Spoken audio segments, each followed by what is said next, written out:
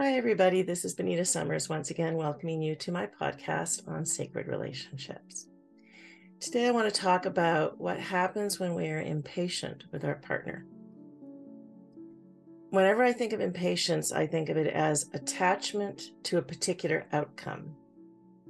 So if in that moment things aren't going the way we want them to, maybe our partner isn't showing up the way we would like, or there's some sort of delay, some sort of issue happening because we don't feel they're cooperating with our idea of what should be happening in that moment.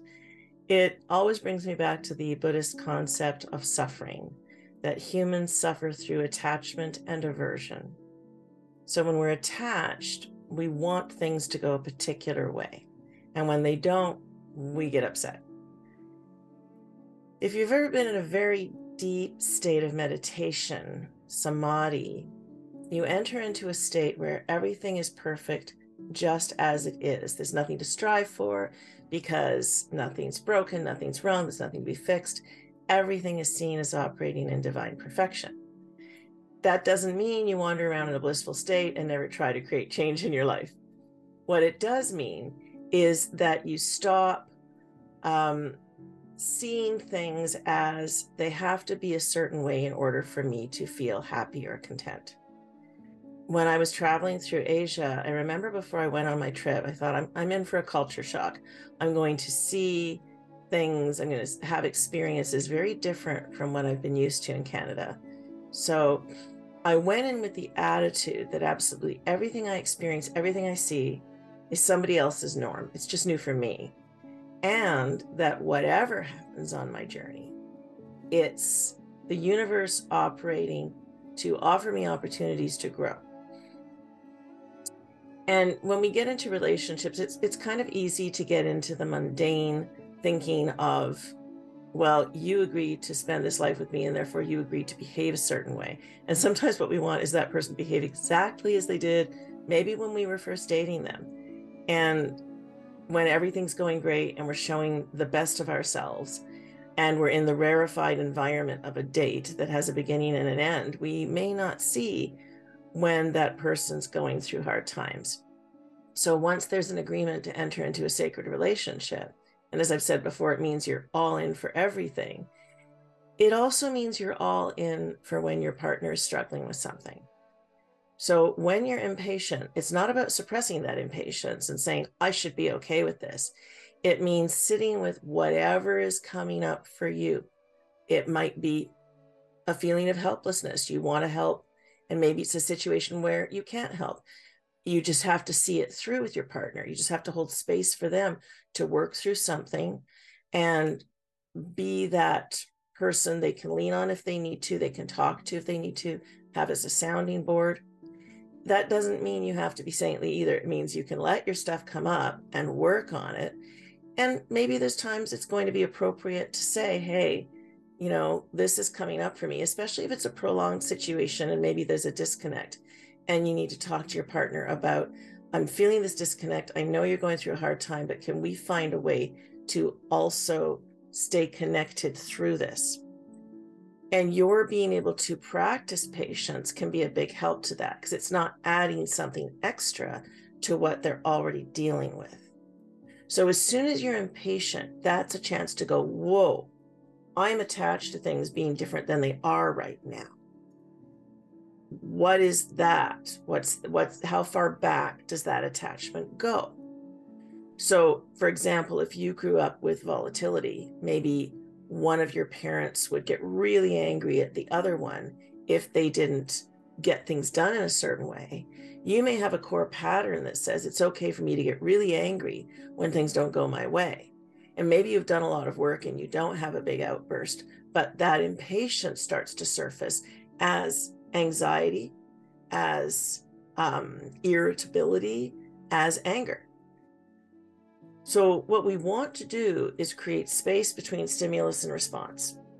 Because what can happen when when our pattern is completely unconscious, it just explodes. Like, boom, I'm not happy with this situation. I want this to be different. The other thing we'll often do is suppress. I feel unhappy about this, but I'm going to tell myself that it's okay because I want to be a certain kind of person for my partner. So I'm going to be saintly and I'm going to push that down inside. The problem with that is that energy never gets dealt with until there's such a trigger that you can't hold it back and it pushes past that wall of pretense you created and explodes out on the other person. And sometimes it's over something minor, but it's been building and they're looking at you like, what was that about? So what we want to do is to still be present with our own stuff while we're doing our best to be patient with our partner. So when that anxiety or irritability or even anger does come up, being willing to say, what is this really about? What is it attached to? Why do I want this situation to be different? Is it bringing up a fear for me?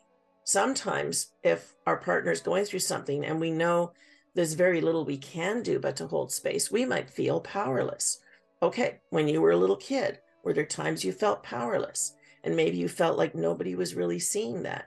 You can turn inward and you can work with that inner child who feels that way and support them through it.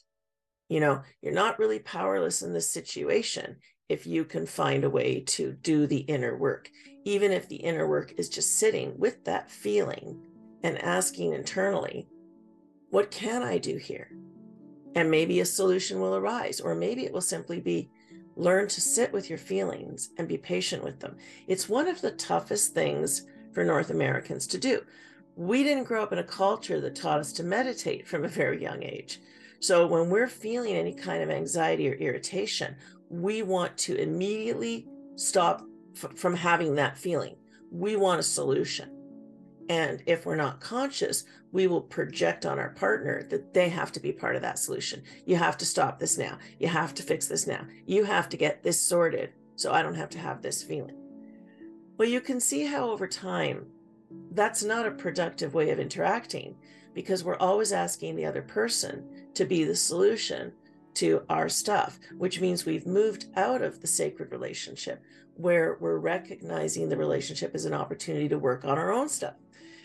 So when we can sit with the feelings that are arising, even if all we're doing is observing them, the mere act of observation is going to create immaterial shift. Something within us is going to change because we stopped pushing stuff down inside. We stopped projecting it, which creates its own karma.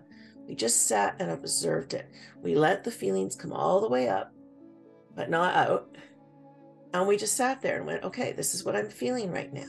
I'm just observing it. Something really incredible happens when we become tolerant of our own feelings.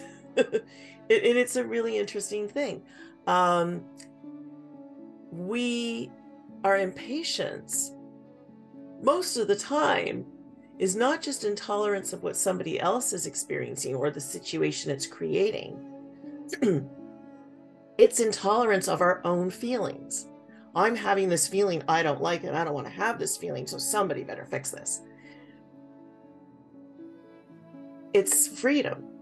It truly is freedom when we can say, so this is my anger. Oh, so this is my fear. This is my grief.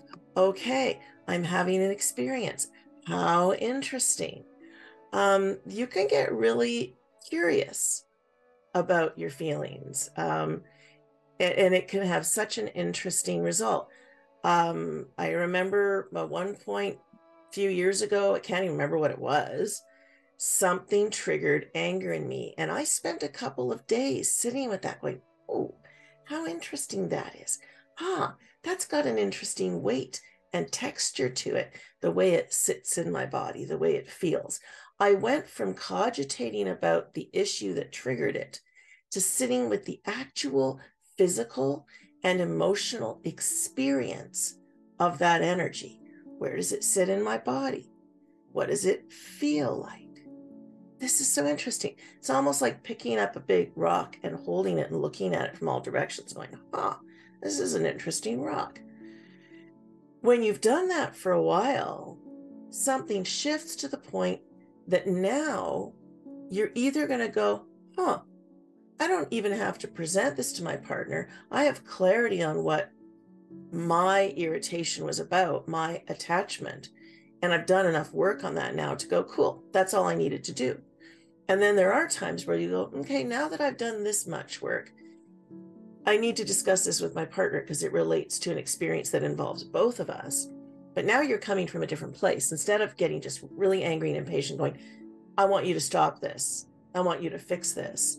We're able to go, I'm observing something here. I'm seeing something that affects us both in the way we're interacting. Can we talk about that? And from that place of clarity and calmness, a lot more likely to get an opening to have that discussion. Or if your partner goes, I can't right now, the stuff that's up for me is too big that I'm dealing with, and it's all I can focus on, you're much more likely to be able to go, okay, I can hold space for that until you're ready to have that discussion. And it once again enters you into a state of flow where you're able to observe what your partner's dealing with. You're able to hold space for that while you continue to work on your stuff. And if they're saying not now triggers something else for you, you're already in the practice of being able to deal with that. So that when there is an opening and you are ready to communicate, there's a natural soft movement toward each other instead of the clanging, I'm angry at you because. So it's not a passive thing. It's not a, I should be Zen-like about this. It's a, I'm really pissed off and angry and upset or scared or whatever. And I can sit with that and observe that and learn all about myself because of that. And now when you enter back into an interaction with your partner, you're coming from a different place. You've grown and you've given them the space to do the same. And you're not always going to be in sync with that. But if one person can hold space for the other while they're coming to that place, you'll both be able to meet again and continue deepening your connection. Thank you. I look forward to seeing you next time. Bye for now.